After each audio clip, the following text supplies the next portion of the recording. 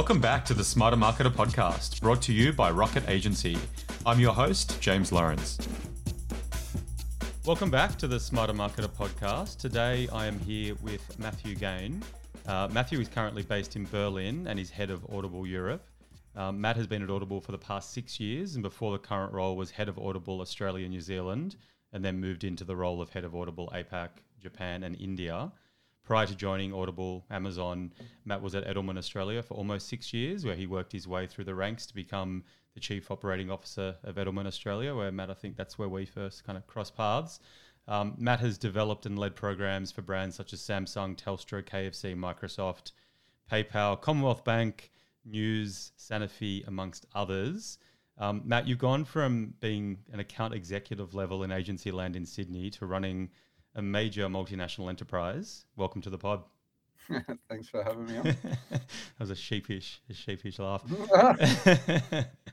I've got this is the first question, which I had this one in my head for ever since you agreed to come onto the pod. How does a kid go from the beaches of Newcastle to running Audible Europe? I think a little bit of luck. I think a little bit of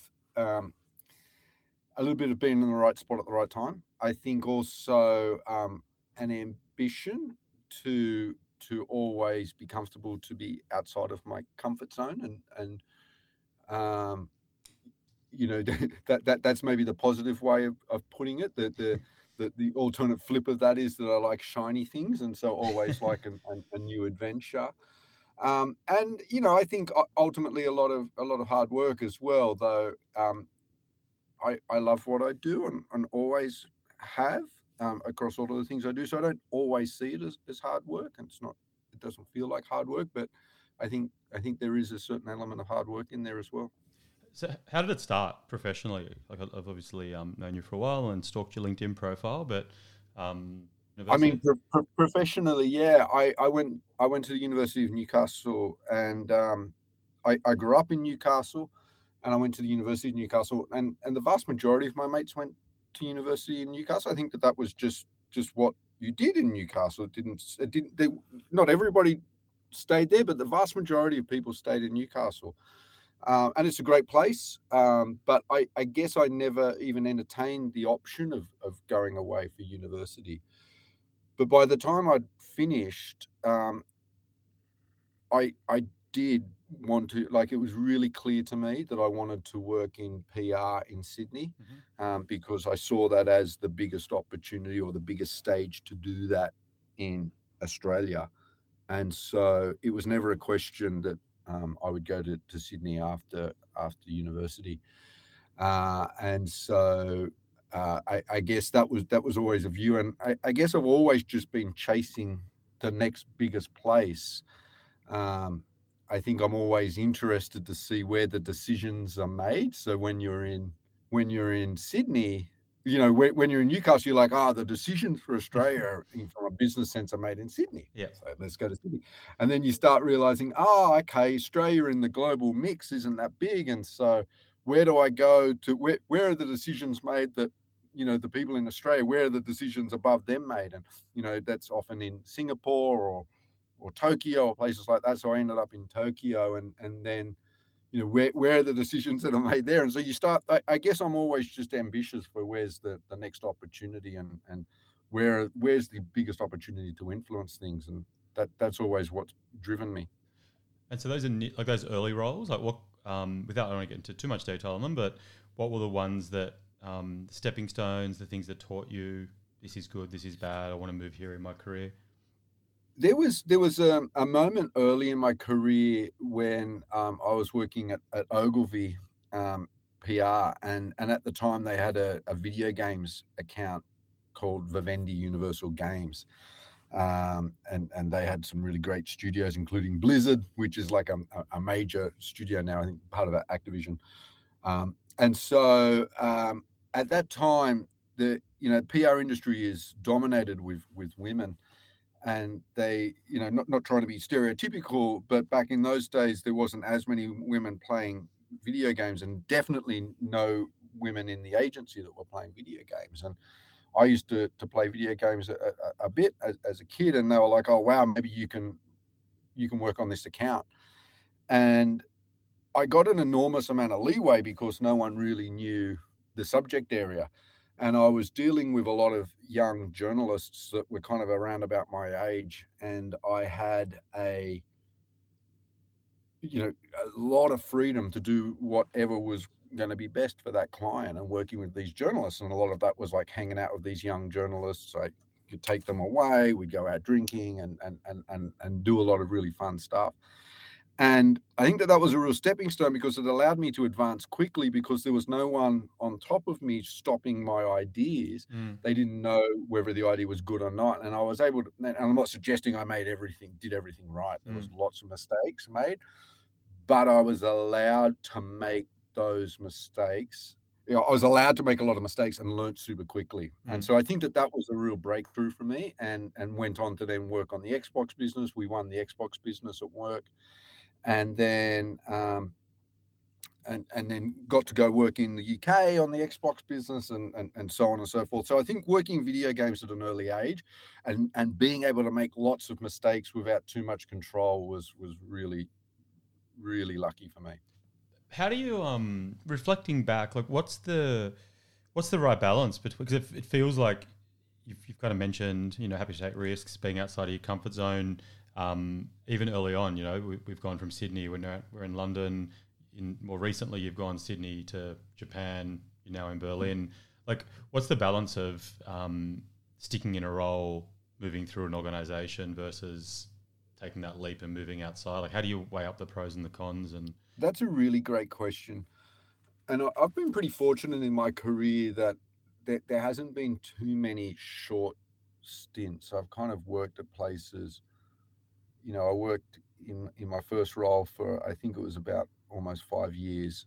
And then I went to the UK and worked in a couple of different roles there, but it was all centered around Microsoft. And so worked there for maybe 2.5 years. And then there was a short stint at an agency called Weber Shandwick, which I didn't stick at. And I learned a lot from that, and happy to talk about that if it's helpful as well. And I cut and run too early, I think, there. But I had a great opportunity to go to Edelman, which I spent about 6 years there. And now I've been with Audible, which is an Amazon business, for more than 6 years, 6.5 years now. And so I've been really fortunate, I think, to be able to stick at those places. And I think there comes a point where after maybe 2 or 3 years, you start to understand how the machine of an organization works and are able to network around it. I think that can help you advance within a business. However, I think there is a point also where you can be at a company for too long. And that might impact your ability to earn as much as, sometimes moving roles, you can make more money. And I think you've just got to be balancing that, the benefits of sticking with somewhere versus the benefits of short-term benefits of, maybe I can get a little bit more money here, 10 grand extra or something like that. Yep. But you got to balance short-term versus long-term. And in my career, I've been pretty lucky and fortunate that a lot of my career, I've had pretty longer roles, but through those companies, I've been able to move around and change things up. And Audible has been a great example of that. Like I ran Australia, then we moved and worked across Asia, and now I'm in Europe. So there's 3 different roles, but still with the same company. And so you get the benefits of the networking, you get the benefits of understanding how the machine works, but still get the diversity of new opportunities. I think you kind of touched on it there, which is it's such a balance of sticking it out in a company, progressing, learning, developing. I'll often say it to younger members of my team, or generally, like don't take that next step for a 10K pay increase. Like think long term, what's going to set you up for success. That might be at Rocket, it might be elsewhere, but what you kind of touched on, signs that you might actually be at an organisation for too long. Like what would be some of those kind of? I think you've got, I've been fortunate to not be at bad organizations. And, I think there are probably a lot of bad organizations out there. And I don't think you should stick at a bad organization that doesn't align with, your beliefs or isn't isn't giving you the chances or are not believing in you. I've been very fortunate to always be in companies where the bosses believed in me and gave me lots of opportunities. And so the signs of maybe when you've been at a company for too long, I remember sometimes you can carry a lot of baggage around in a company because companies change and you end up holding on to resentment. And I think when you're at the point where you're like, oh, this is just going to fail as well, maybe it's just kind of like, maybe the problem's not the company anymore, it's you. You're just dragging too much baggage around. And so I think that if you feel you're not believing in where the company is and you're only there because of what the company used to be like 2 years ago or 3 years ago or 4 years ago, maybe I think you've got to question, is it likely the company's going to be like the company it was 3 or 4 years ago, or has the company evolved and you haven't evolved with it, and maybe it's not the right place for you anymore? So I think that's totally. it. And I think it feels like you're staying because you're comfortable, not because you believe in the mission anymore, or Yeah, maybe. Yeah. And do you know what? Comfortable is fine if that's what you want to do. Like I'm a person that likes to be out of my comfort zone, and some people don't. And I think that's totally fine as well. But I think you've got to be happy ultimately. And if you're not, or you don't feel like you're advancing, maybe it's time to go somewhere else. And that's okay. Not everyone needs to stay at the same company forever. That's totally that's fine. totally fine. I do want to dig into the current role, but I think the audience for the pod are marketers in Australia, and I think your period at Edelman is really interesting. You kind of you didn't come in totally as a junior. I think you'd already done a lot of that work at other agencies, but you came into it definitely not leading the business. And by the time you left, you were the COO of Edelman Australia. And just, I think, observations from that period around what the best performers in that organisation were doing, how they were moving their career through, any kind of learnings or observations that might be useful for listeners. I think that I was at Edelman at a really amazing time. We had,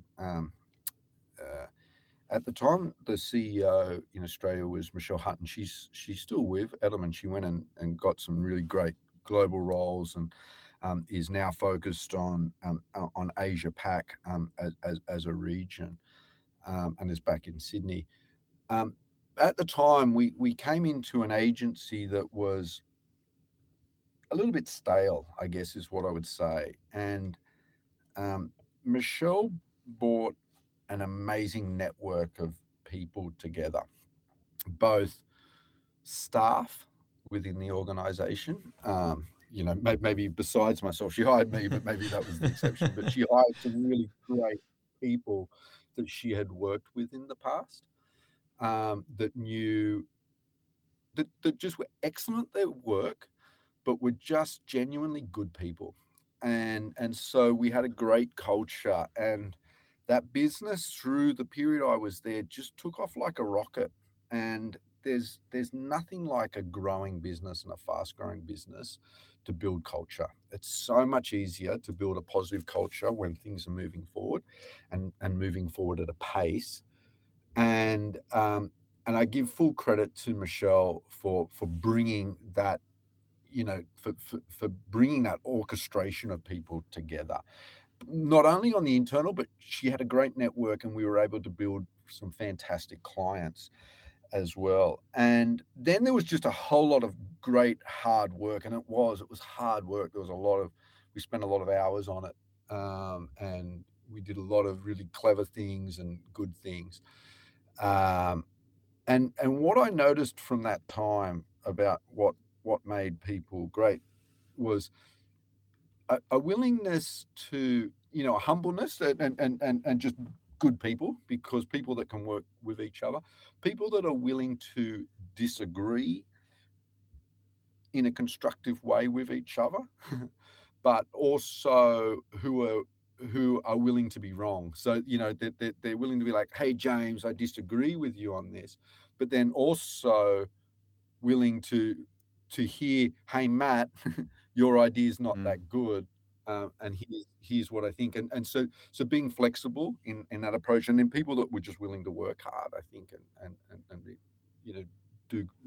wanted to work hard, and were willing to put in the time. So that's what made success. And I think that it was people that owned what they wanted to do. They were on board with the mission. They were really good people that were open to new ideas, were willing to challenge and fight for their ideas, but didn't think they were the smartest people in the room, and people that wanted to work hard to drive that ownership. Good. I'm a big sports fan, and you kind of look at coaches or managers that go into a sporting team that's kind of has none of the foundations. They're taking the job because it's a head coach role, and they end up lasting half a season or a season, and they go. And I kind of look at it the same way when speaking to people or giving advice on roles, where it's go into an organisation that is moving in the right direction, and you kind of the rising tide lifts all ships kind of thing. And you kind of touched on it there. You're kind of saying that nothing builds culture like success and growth, which I think is true. Other symptoms or signs if you're looking at joining an organisation, because it feels that you haven't jumped around that much. You've managed, you mentioned luck at the beginning. I think that you're probably doing yourself a disservice, but you've managed to jump onto the back of organisations moving in the right direction that have then given you progress, have allowed you to take the next leap. Like, what other things have you looked at when, you know, what made you go into Edelman? What made you take the leap into Audible/Amazon ecosystem? Yeah, it's a good one. I mean, I'm really clear on the Audible and Amazon ecosystem. The Edelman thing, the reason I was really keen to go there is at the time, and you know, I think still to this day, they were really pushing forward on digital as an area, whereas a lot of the traditional PR agencies weren't as advanced. I knew that was going to be the future. Well, I didn't know. I thought at the time, and it turns out that it was right. I mean, it wasn't that tricky to work it out. It's not like I was a rocket scientist, but I could see that they were pushing really hard into digital, and they were the leaders in there. And so the combination of good people, you know, I knew of Michelle's reputation, and the fellow who hired me at the time, his name is Alan Vandermolen. He doesn't work for Edelman anymore. I think he's the chief communications officer for SC Johnson in the US. And so, he's just a super high energy guy. And so he hired me. I met with Michelle very early in the recruitment process, and she seemed great. And I just believed in the mission. So from a global perspective, that was working. And then I believed in the company, and the people in there seemed good. When it comes to the decision to move to Audible, I had a very tight agenda. I wanted to work for one of the FANGs, and I wasn't all that fast on what sort of role it was going to be. And you know, and I anticipated I'd be moving into a marketing role. I wanted to get out of PR because I felt restricted. The ideas I had at the time, I felt restricted in that regard, and I wanted to have more control. So I was looking at marketing roles, and I wanted to work at one of the FANGs because I just, at that time, could see the growth and was a big believer in the potential of global media businesses. And so the role at Audible came up, and I was a subscriber at the time, and there wasn't that many subscribers in Australia at the time. And so I think, you know, there's always a little bit of luck that the brand wasn't that well known in Australia, and they had this country manager role, which sounds like a fancy title, and it is, but at the time the business was very small. It was a country manager of 4 or 5 people, and for a brand that was unknown in the Australian landscape. But I liked the product.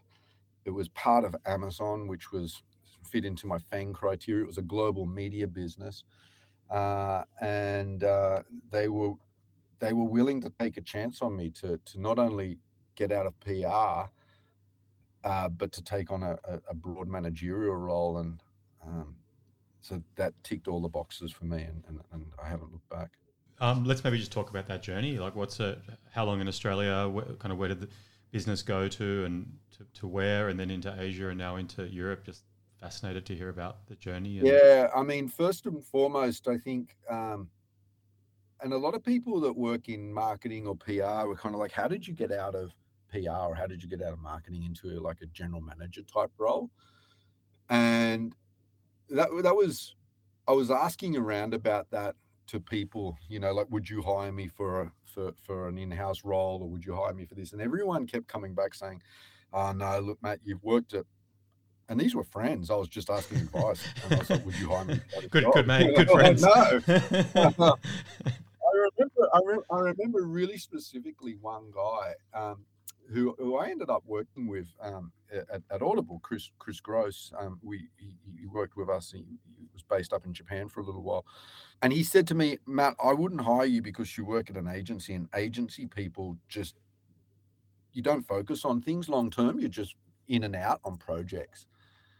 And I went home and thought about that for a long time. And it was, let's make it dramatic. I woke up in the middle of the night and I was like, no, no, Chris Gross, you're wrong. I'm not in and out of projects.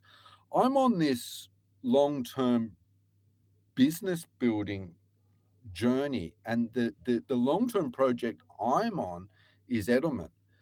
And I've been working really hard to build that business for the last 6 years. It's not like I haven't been in and out of things. The clients and the projects, sure, we've been in and out of, but we've been really consistent about building this brand and this business. And so that was a real epiphany moment, because that allowed me, because I think that is the prejudice, and that's the advice I would give to any agency people, is that you're not in and out on short-term projects. You actually focus on the business that is your agency. And I was able to, through the interview process at Audible, highlight that and highlight that I did have a lot of business experience. I had a lot of general management experience, and Audible's a subscription business, and I was able to parlay the fact that a PR agency is a little bit like a subscription business. You have retained clients, and you need to be doing work to bring new ones in, but you want to be working hard not to lose customers as well. So it kind of is a subscription business. And that was an effective means to convince the people that were hiring at Audible that I had the skills, and not only was I a PR guy, but I was a business manager, and that's how we transitioned. So I think that was the biggest thing for me, and that's the advice I would give to any people that are in agency that want to get out. And I think that there are so many opportunities for people. Like, there are so many great general managers that work in agencies all over the country, and that's my advice: is don't assume you can't get out of that into a general management role. Agency marketers all around Australia, you can listen to that, except for anyone that works at Rocket, which is that's ridiculous. Right. That's Matt just talking. That's good. I think that's actually really interesting. And that's it, isn't it? Like, the PR is the widget, right? But the actual business is Edelman. I mean, you could have been selling a different marketing service or any kind of professional service that you wanted to. Yeah, and thinking about how do we market that business, how do we grow that business was what I did all of the time. And how do we create an employer brand that brings the great talent in? And so, without a doubt, there was a lot of thinking about and consulting on doing PR, but a lot of the focus from, when you lead a business, is about growing the business, not doing the PR, so much. And so that's what I was able to convince the people at Audible about. And I was nervous. I won't lie. When I came into, for my first day, I was like, oh my gosh, am I going to be able to do this? And it was fine. It was fine. As long as you can ask nice questions, as long as you can ask questions, as long as you can educate yourself on data and how you use data to make decisions quickly, I think anyone can run a business that has been from agency. Good. And so I guess the journey, so from Audible Australia to you were in Tokyo, weren't you? In Japan? Yeah, based in Tokyo and then Berlin. Yeah, I was just lucky. I started Audible, and about 3 months after I started, my boss, Stuart Sayers, left to go work at Cochlear. I think he's the CFO there now as well, and he ran Asia. And they didn't give me his job immediately, but by the business gave me a few chances. They're like, hey, can you go and help us? We're about to launch in India. Can you go and do some work there? And I said, yep. And then they're like, oh, we've got a few challenges in Japan. Can you go and help there? I was like, yep. And so I always jumped at any opportunity to try the new things. And again, I gave that example of the video games, not people not necessarily knowing. We didn't know what the answers were for India, and we didn't know what the answers were for Japan. And so I was given a lot of leeway, and we made some mistakes, but we've done some really great stuff as well. The move to Japan was, I was running Asia Pac from Australia, and India was doing great, Australia was doing great, and Japan wasn't. I remember, like, Japan is a very different place than Australia. Japan is a very different place from anywhere else, really. And I would always be hearing decisions that the team were making. And I'd be like, that seems like a dumb decision. Why are they doing it like that? And then, I'd get on a plane and go up there. I used to spend a week, a month in Japan. And I'd get there and I'd be like, this seems dumb. And they'd be like, yeah, but we're doing it because of this. And you'd be like, oh, okay. All right. Yeah, that's annoying. And even though that solution seems dumb, maybe it's the best in this weird situation. And really building that bridge. And I remember saying to my boss, Chris Cooper, at the time, who actually, he's an American, but he works for an ASX listed company now, Catapult. It's a tech business, and I have a few people that worked at Audible there, and he's still in the US. And I said to Chris, I was like, I can't run this team in Japan from Australia via video conference. I need to go there. He ummed and ahed about that for a long time. And, because he wasn't sure. He's like, yeah, Japan's a bit small in the region. It's not, Australia's the big focus. And then I finally convinced him, and then got up there and, started managing the team. And then COVID hit. We all went home, and I managed the team by video conference in Tokyo. But just being there, and I always say that it's really difficult to understand a different culture when you're not living that culture every single day. And just being in Japan helped me so much. I understood so much more. I understood what the landscape was like, where they got their groceries from, what media looked like, what their life was like. And it just opens up, and I'm not suggesting I understand Japanese life at all, but just even a slight fragment allowed me to be a great interpreter between the US headquarters in Japan, and just that little bit of knowledge about what worked and didn't work in Japan was enough, and to play that interpreter role, so I could explain to the Americans why the Japanese was making these suggestions. I could explain back to the Japanese why the Americans were pushing on this, that, or the other. And we've turned that business around, and it's our fastest growing marketplace now. And it was super exciting. I learned tons, made lots of mistakes, made more cultural taboos and problems, I think, than I even recognize, because the Japanese They're still talking about you and don't always tell you. Yeah. But it was fantastic. So that was how I moved from Japan. I was running the region, but not in the region. And I'm an Australian. I knew Australia. I didn't need to be in Australia to understand Australia, and we had a great team in Australia, and so that's why. And then, how did the role? And I presume that logically Europe is a bigger market, a bigger concern. Is that right? And hence that role being the next step in the stepping stone. Yeah, and how did that role manifest itself?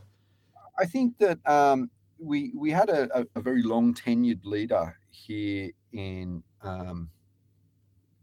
Europe, a super great guy, Niels Rattenberg, and he had led the business in Germany, and then it expanded it across the other European regions for I don't know exactly the years. I want to say maybe 14 or maybe even 16 years, so a very, very long time. And it was time for him to step out of the business. He wanted to do some different things, and so the opportunity came up. And I was in Japan. We'd got some runs on the board there, and so the business asked me to come here, and we wanted to change things and shake things up a little bit here around how we were doing what, we'd been so successful here in Europe, but what had got us to that point wasn't going to get us to the next, so we needed to make some changes. And the business, I think, recognized that I was up for changes and was able to make change in teams, and so that's why I'm here now. And I guess what's going on? Like, how's the business going? Without obviously going into anything we can't talk about, but kind of what's the... Yeah, of course. Yeah, I mean, the Audible business is in a massive boom at the moment, and the whole audio space is in a real big area. And so for those that may or may not know, Audible it's owned by Amazon, but it's a separate entity, and so it has its own culture, its own feel, and we really are run as a separate business. And we've ridden that wave, I think, of the podcast revival, and we make a lot of podcasts, and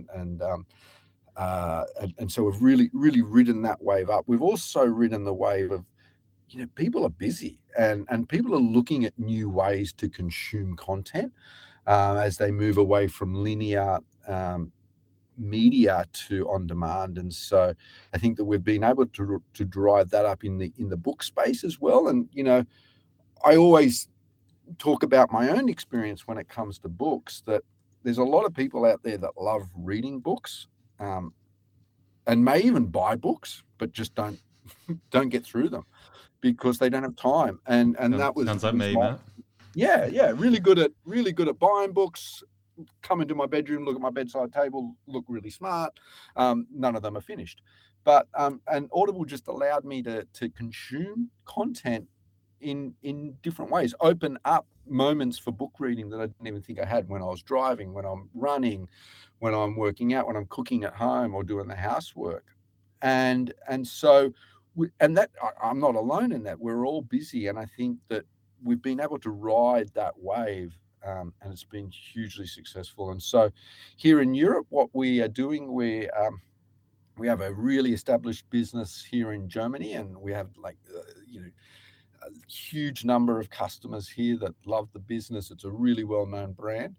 And we are building our business in France, Italy, and Spain. They're newer marketplaces, and we're on a really steep growth curve there around how do we build a entertainment industry around spoken word audio. So how do we work with great creators? How do we make great podcasts? How do we make great audio books? How do we work with authors to really do some great work there? But then also, how do we bring the customer base along with us and get the same benefits that the Germans have experienced for a long time? Germany has a long tradition of audio books, but and then in all the English marketplaces as well, Australia, the US, and what have you. How do we bring those same benefits that those customers are having to France, Italy, and Spain is the big opportunity for us here, and that's where I spend a lot of my time. In terms of let's kind of bring it back to marketing, to the 99% of the people listening to the pod are based in Australia. Like, you've worked with lots of big brands in Australia. You've worked in Asia. You've worked in Europe. Like, what are the commonalities? Like, what is good marketing? And I know it's a really broad question, but I guess the themes, the traits of marketing teams that are doing great stuff in what that you've observed. Do you know what I've observed? I've worked across so many different places, like Australia, India, Japan, Europe. They're all pretty radically different. But when you really start breaking things down, customers behave pretty similar in all of those markets, particularly across the digital marketing landscape. And I think my observation is, and I think that this is why I would encourage people to try and work in other places, is that we sometimes overemphasize the radical differences between our marketplaces. And by having a data-led approach, I think you can start to see that what a customer does in Spain in terms of their search behavior and how you can move a person down the funnel from, awareness to conversion, is pretty similar in all of those locations. And what I've learned that through going super deep on the data. The other thing I've learned is that there's a gap between sometimes research and data. What people say they do and what they do are sometimes different. And so I think I always much more highly rate the user data as opposed to the declared data. Yep. And so that's I guess the advice I would give to anybody around marketing in Australia, but also as potentially as an opportunity for Australians to go and work overseas, is follow the user data, and that will give you the answers. And the user data, more often than not, is less different across marketplaces or different locations. What do you you've obviously hired lots of marketers in your time, either directly or indirectly as a leader in a business. What are you looking for in hiring good marketers? I look always for I hire people, not people that have certain skills. And so I'm always looking, the things that I value the most in people I hire is examples of deep ownership, so that they're someone that's owned something, driven something, and felt deep responsibility for it. A certain humility as well. I like people that will admit their mistakes, and none of us are successful. Well, not none of us, but the vast majority of us aren't successful on our own. And so I want people that are team players, that to work with. And the way we hire at Audible and more generally across Amazon is we ask experience-based questions. So rather than saying, "Hey, James, can you tell me about how you set up a Google advertising campaign?" We would ask, because you can look that up on the web and give the answers, right? We might ask a question like, "Hey, James, can you tell me about a time when you had to make a decision, that a campaign wasn't right, and you had to make a decision quickly without all of the data. You only had 70% of the data you wanted. Talk to me about what that scenario was, what you did, and what the outcome was." And so when I'm hiring people, I'm asking those kind of, I want to hear stories, because it's in the stories that you can really, so you can't make up on the fly a story like that. And so that's how you find a good employee or not. So I want examples of stories that drive towards ownership, humility, show that they're able to work in a team environment, and can learn from mistakes and learn from the data as well. We're getting towards the close. Just before we started recording, you kind of gave a Steve Jobs quote just about kind of his journey and looking back and tying it all together. You've achieved so much in not a ridiculous amount of time, really. Like, it hasn't been, still got a long way to go, but you're a young Australian marketer in agency land or in-house, in Sydney or Melbourne or Newcastle or wherever it might be. What would be your advice, like looking back on your career, if you wanted to not necessarily be head of Audible in Europe, but if heavy hitting CMO somewhere, or running a big business somewhere, or crushing it in London or New York, I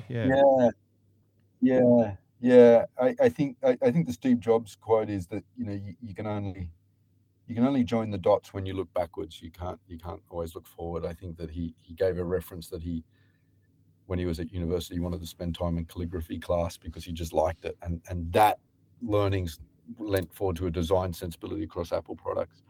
I think what I would say is, do the things you're interested in, rather than the things that you think are going to make you money, or that you're going to be able to progress the furthest. And that's such simple advice, and it's advice given everywhere.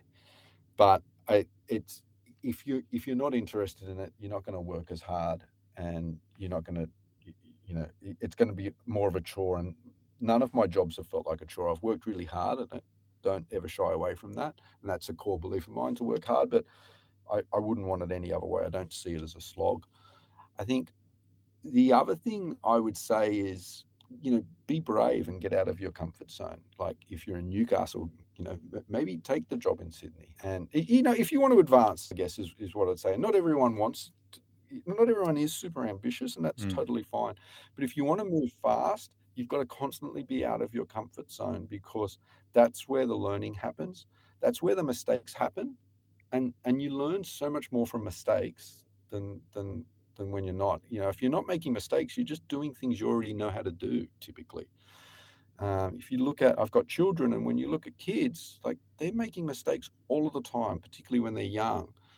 And that's how you learn. That's how you learn the most. And so get out of your comfort zone, make lots of mistakes, and learn quickly. And that's how you progress quickly. At least that's been my experience. Yeah, I think when you were kind of talking about making mistakes and being out of your comfort zone and leading into the stuff you love doing, not the stuff you find hard, it was kind of thoughts that I was thinking, these are things I want to impart on my kids. They might be things that are said, but they're true, right? Yeah. I think it's hard to get out of bed and hard to work those extra hours if you're not really passionate about it. And absolutely. When you challenge yourself and when you do things you don't think you're capable of, it makes more hard things possible. So, Matt, that is I'm really proud of the journey you've gone on, and thanks so much for coming on the pod and sharing your journey and your experience. Thank you. That's really insights. kind. Yeah, it's really, really kind. I don't see the journey as all that extraordinary, but I've loved what I've done. So thank you for your kind words.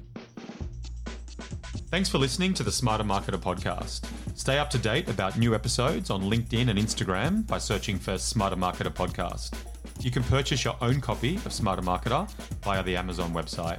And if you want a second opinion about your business's approach to digital marketing, send me an email, jamesl@rocketagency.com.au, or visit the rocketagency.com.au website. Thanks for your time.